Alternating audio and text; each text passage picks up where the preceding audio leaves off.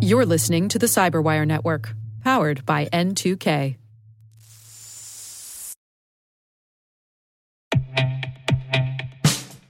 And now, a message from Cyberbit. Mastering cybersecurity is like mastering a sport. You build muscle memory through rigorous practice, then you train as a team to foster cohesion while operating under pressure. Like athletes, cybersecurity professionals thrive on hands-on simulation. But traditional courses, certifications, and open-source labs won't build you a winning team. You need Cyberbit. Cyberbit offers a hyper-realistic simulation environment for your SOC, IR, and C-suite to refine your skills, all using the market-leading SIMs, EDRs, firewalls, and WAFs they use every day. Cyberbit is offering Cyberwire listeners a free live-fire exercise. Sign up your team now at cyberbit.com/cyberwire.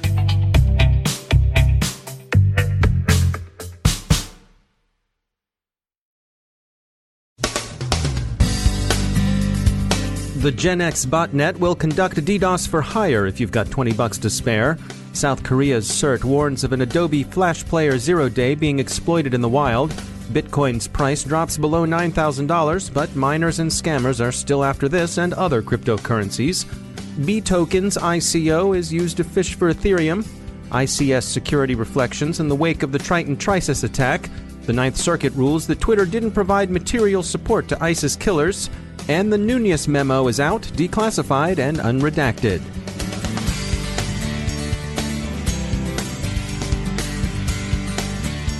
I'm Dave Bittner with your Cyberwire summary for Friday, February 2nd, 2018. Radware has located a new Internet of Things botnet whose functionality they liken to Mirai. The botnet is being called JenX. They've traced the host to a hacking group, San Calvisier, which operates a server in the Seychelles. San Calvisier hosts the venerable online game Grand Theft Auto San Andreas in an environment that enables players to create and share mods. They're also in the denial of service protection racket and will keep you operating for just $16 a month. They offer denial of service as a service, too. You can direct corriente divina, that is, divine stream attacks, against a target of their choice for $20. San Calvisier initially offered attacks at 100 gigabits per second. That offer tripled to 300 gigabits per second as the hacking group began to build the JenX botnet Monday. Radware says that the size of JenX is harder to gauge than was the size of the Mirai botnet. They do, however, think it could well run into the hundreds of thousands. Rockstar Games, producers of the base Grand Theft Auto game, didn't offer any comment to CNET when they were contacted, and it's probably worth observing that San Calvisier isn't Rockstar. It seems worth noting that Mirai's creators, now enjoying a sabbatical at Club Fed, were similarly interested in gaming. In the case of Mirai, their game was Minecraft. San Calvisier is interested in GTA. Their advertisement for JenX-enabled attacks says, "God's wrath will be employed against the IP that you provide us." The chest-thumping blasphemy suggests a certain gamer detachment from the kinetic realities of meat space. Radware thinks it likely that the attacks would be for the most part hired by hosts interested in taking down rival services. The prices seem low, which suggests either bad business acumen on the part of San Calvisier or that they make their profits on volume. We hope it's the former. South Korea's CERT warns that an Adobe Flash Player 0-day is being exploited in the wild. Adobe is moving to patch its much-exploited, often fixed product. Many security experts say the best patch for Flash Player is to simply disable it. Many observers think the exploitation, apparently in progress for 2 months, is the work of North Korean hackers, but that remains at the moment a speculative and circumstantial judgment. Bitcoin's price has hit a 2-month low, falling yesterday to just under $9,000 per coin for the first time since November. Ars Technica sees a wave of bad news stories contributing to the drop. Facebook's announcement that it will restrict cryptocurrency ads, the Securities and Exchange Commission's clampdown on Arise Bank, and rumors that Tether may be on the verge of insolvency. Tether is a cryptocurrency pegged to the US dollar that many Bitcoin traders use as a dollar surrogate, but there are reports that Tether has had difficulty gaining the banking system access it would need to convert Tether to dollars. But for all this, cryptocurrency miners and scamming continue unabated. B-token speculators were just winkled out of another $1 million in Ethereum after succumbing to phishing attacks baited with B-token's ICO. Note that B-token isn't the fraudster here. Rather, cybercriminals are taking advantage of its initial coin offering to dupe eager speculators. Threats to industrial control systems grow with the attack surface. A study by Positive Technologies finds that industrial systems are increasingly networked, but that many industrial IoT devices continue to be regarded as too unimportant to receive much attention, let alone serious security. Among their examples are building control systems for such functions as HVAC. It was, of course, through HVAC that Target was breached in 2013. A Monaca survey of operators shows some surprising results with respect to industrial system safety and security. ICS security maven Joe Weiss participated in the webinar during which the survey was conducted. The topic was the Trisis or Triton safety system hack, so participants were likely to have this recent incident in mind. The respondents thought production downtime and personnel safety were the most serious effects of an ICS attack, and Weiss found that answer reasonable and refreshing. What surprised him was that none of the respondents thought firewalls and network filtering were ways of improving defenses against ICS attacks. On the other hand, a 41% plurality thought that hardening endpoint devices and gateways was an important defensive measure. This came after an explanation that Level 3 and Level 1 endpoint devices, process sensors, actuators, and drives, lack security or authentication. In legal news, the U.S. Ninth Circuit has ruled in favor of Twitter in a lawsuit that sought damages from the social media platform on the theory that it culpably enabled terrorist inspiration. The ruling was in connection with a suit that alleged giving Twitter accounts to ISIS terrorists violated the Anti-Terrorism Act. The plaintiffs, representing the estates of 2 American contractors murdered by ISIS, claim that the network's provision of accounts amounted to material support for the terrorist group. The House Intelligence Committee's controversial staff memo on surveillance practices, the Nunes Memo, has just this afternoon been released over the objections of the FBI. The memo, dated January 18th and originally classified top secret no foreign, meaning that disclosure to foreigners was prohibited, was officially declassified today. The memo says its findings, quote, 1. Raise concerns with the legitimacy and legality of certain DOJ and FBI interactions with the Foreign Intelligence Surveillance Court, the FISC, and 2. Represent a troubling breakdown of legal processes established to protect the American people from abuses related to the ISA process, end quote. Essentially, the memo's findings come down to FBI and DOJ reliance on the uncorroborated Steele dossier as its grounds for seeking a surveillance warrant against a former advisor to then-candidate Donald Trump, their use of news stories sourced from Christopher Steele as corroboration of the dossier he prepared, and their failure to disclose to the FISA court the payment of $160,000 to Christopher Steele by the Clinton campaign and the DNC. Other findings cover what the memo characterizes as evidence of political motivation on the part of FBI and Justice Department officials. The FBI disputes the findings, as does the Democrat minority memo, which is expected to be released next week. The memo released today is brief and can be found in its entirety on Document Cloud by searching Nunes Memo. You'll also find an annotated copy on the Washington Post site. The minority memo isn't out yet, but you can read the press release on it at democrats-intelligence.house.gov/news.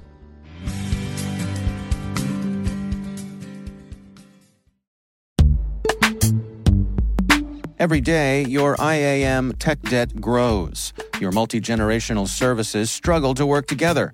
Building an identity fabric can fix this. It makes all your identity tooling stronger and allows you to connect any app to any service you want to use, with zero coding, zero maintenance, and zero app downtime.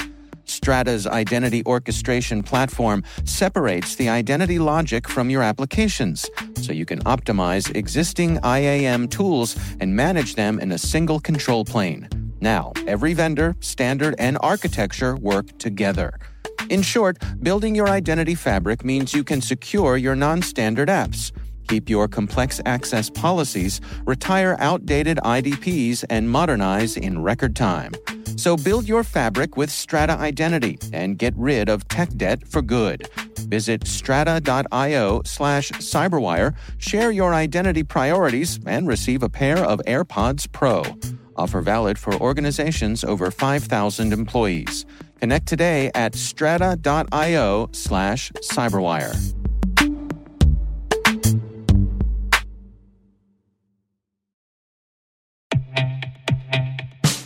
And now, a word from our sponsor, 6sense. 6sense provides award-winning cloud-based automated endpoint and vulnerability management solutions to streamline IT and security operations. With its advanced platform, businesses gain complete visibility and control over their infrastructure, reducing IT and security risks and optimizing operational efficiency. With 6sense, you'll get real-time alerts, risk-based vulnerability prioritization and remediations, and an intuitive automation and orchestration engine so you can focus on your core business goals, confident in the knowledge that your enterprise is secure, compliant, and running smoothly. To learn why enterprises choose 6sense, visit 6sense.com.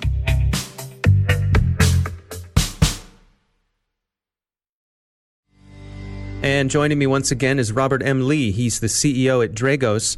Robert, welcome back. You and I have been working our way through some of the various ICS categories, talking about security issues with them. And today we're going to talk about wind power. Bring us up to date here. Yeah, what a cool time in history.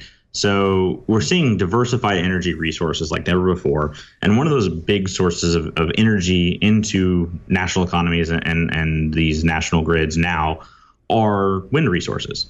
And they operate kind of like, you'd expect with a SCADA environment and control systems and physically controlling the environment and measuring and all that good stuff. But they do have their own additional challenges. So like each turbine, as an example, has its own computer, has its own controller there with it. It's almost like each one of them is their own little island of success and failure, instead of necessarily being dependent on other locations. And even though you're going to harvest the energy off of each one of those back to a central site, they each operate as like little individual sites. And so a wind farm has a more diversified approach to their security than many other energy industries. And there's also the considerations of once you produce that energy, how do you get it to the grid? So we're familiar and work with one big wind balancing authority who does a fantastic job at it, actually, based out in California, where a big portion of their business model was developing the control center that could serve as the energy management system for all these diversified wind farms. And so basically like the mom and pop wind farms can start up and then connect to them so that they can then balance the electricity that goes and flows into the grid, because there's a whole ecosystem and market there of, promising you can produce a certain amount and actually being able to connect it up. Just because you produce energy doesn't mean you can connect it to the grid. But if you do produce energy and follow the right guidelines, then you can. And they basically have built their model on that. What that introduces, though, from a security concept is really interesting. The centralized control center in of itself is operating like their own little feudal system, right? Doing their own little security. And they're dependent on the security taking place at the wind farms. But these can be mom and pop type wind farms that definitely are not thinking about security. And more importantly, the specialized skill sets around optimization of wind farms can be remote. And so there are wind farms that might be managed and maintained, not on a day-to-day basis, but sort of from the optimization perspective, or even just from the SCADA environment remotely. We know of places doing it like from Spain, as an example, where the physical asset is located in one country, like the United States. The consumer is located in the United States, and all the stuff in the middle is then your normal control center and electric grid infrastructure.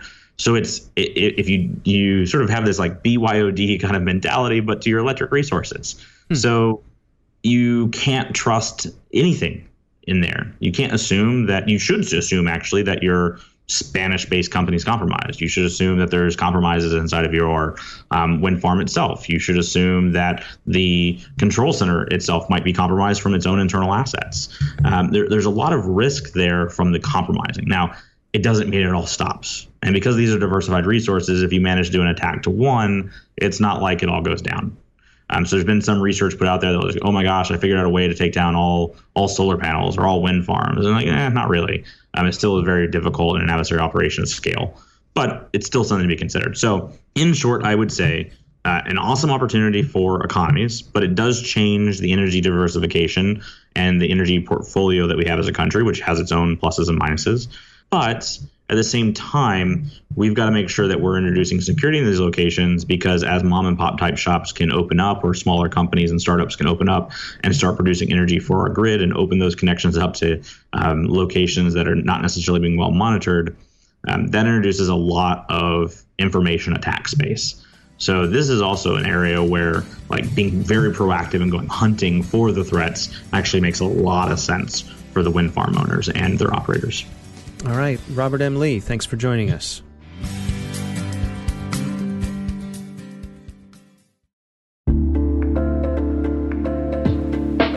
Are lengthy security reviews pulling attention away from your security program? With the largest network of trust centers, Vanta can help you streamline security reviews to win customer trust, save time, and close deals fast. Proactively demonstrate security by showcasing key resources like your SOC 2 or ISO 27001 and provide real-time evidence for passing controls. And when a security questionnaire is required, Vanta takes the first pass for you. Visit vanta.com/cyber to take a self-serve tour. That's vanta.com/cyber.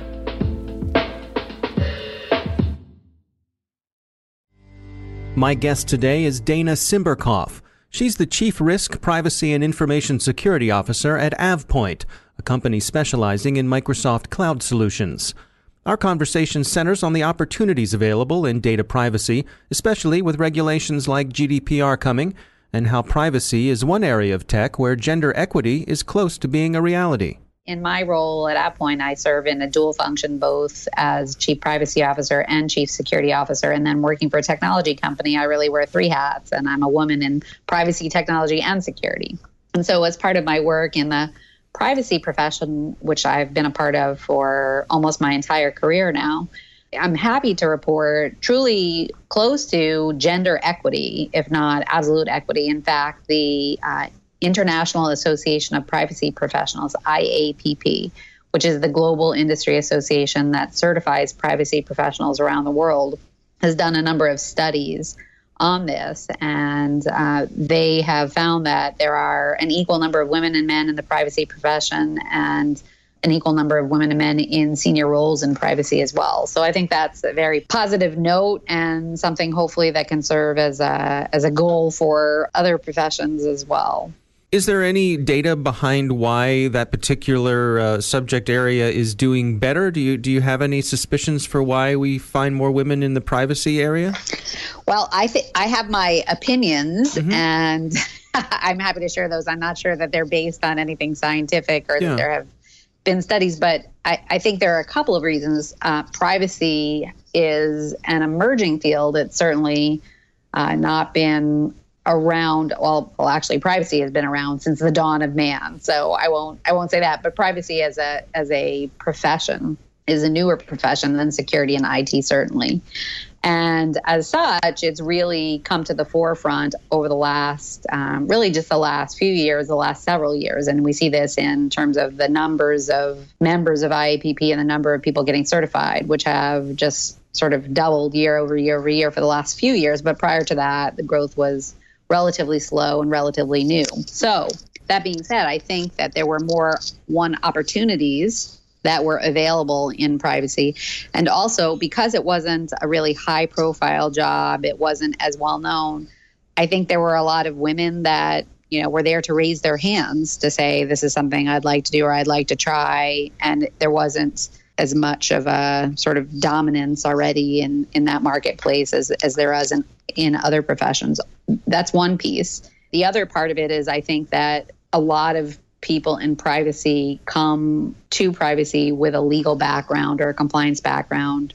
And because there's also a lot more, I think, gender parity in that legal background versus security and IT, which are traditionally and sort of looking at just even education and what students are going into, there are less women in those fields. And so I think that there's also that has helped women be more a part of this profession as well.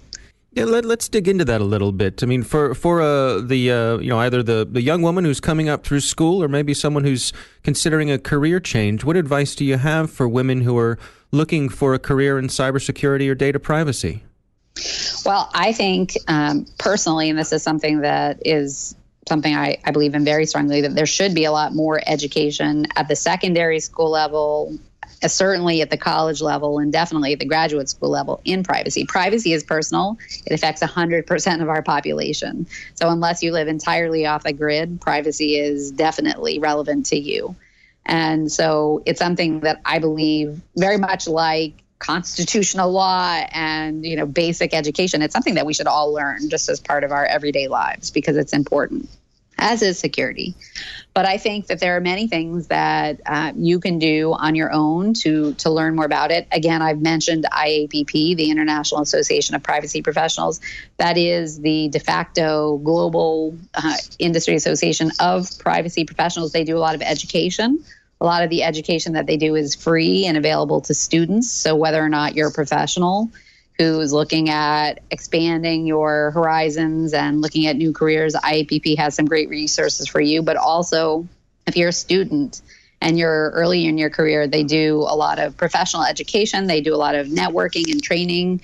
Again, that is free to both members and to non-members as well. And they're just some great resources. For example, they have newsletters that you can sign up for, that anyone can sign up for, that just give you information about privacy news around the world every day. And I think that's a great way to educate yourself on what's happening in the space and to begin to, explore whether it's potentially a career that might be of interest to you.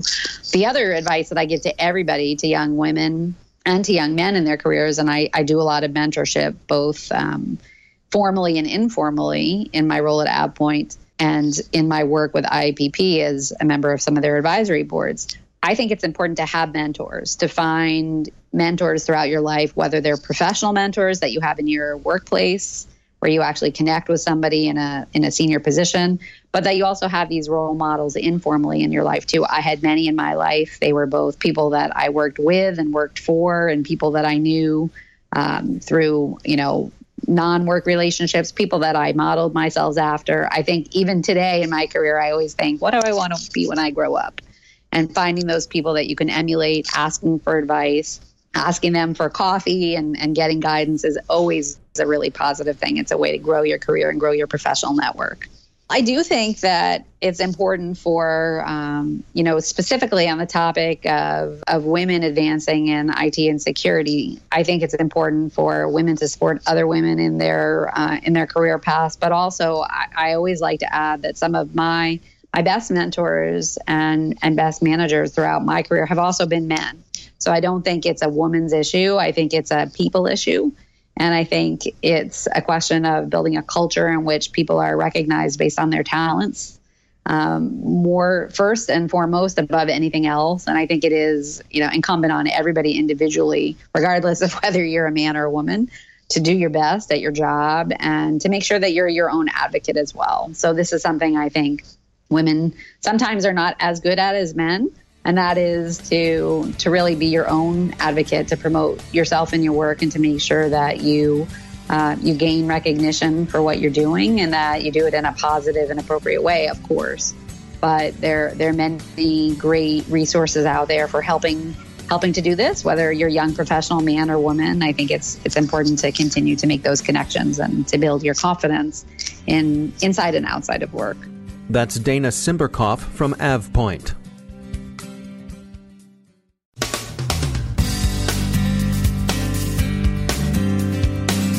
And that's the Cyberwire.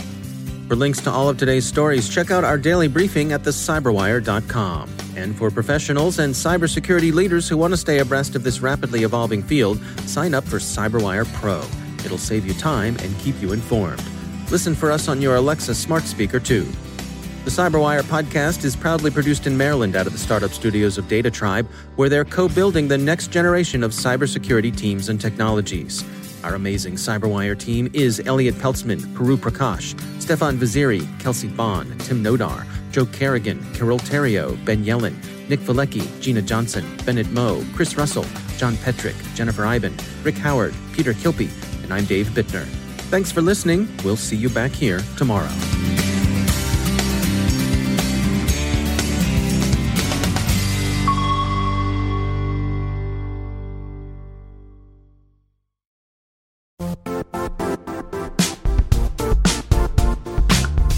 And now, a word from our sponsor, Zscaler, the leader in cloud security. Cyber attackers are using AI in creative ways to compromise users and breach organizations. In a security landscape where you must fight AI with AI, the best AI protection comes from having the best data. Zscaler has extended its zero-trust architecture with powerful AI engines that are trained and tuned by 500 trillion daily signals. Learn more about Zscaler Zero Trust Plus AI to prevent ransomware and AI attacks. Experience your world secured. Visit zscaler.com/zerotrustai.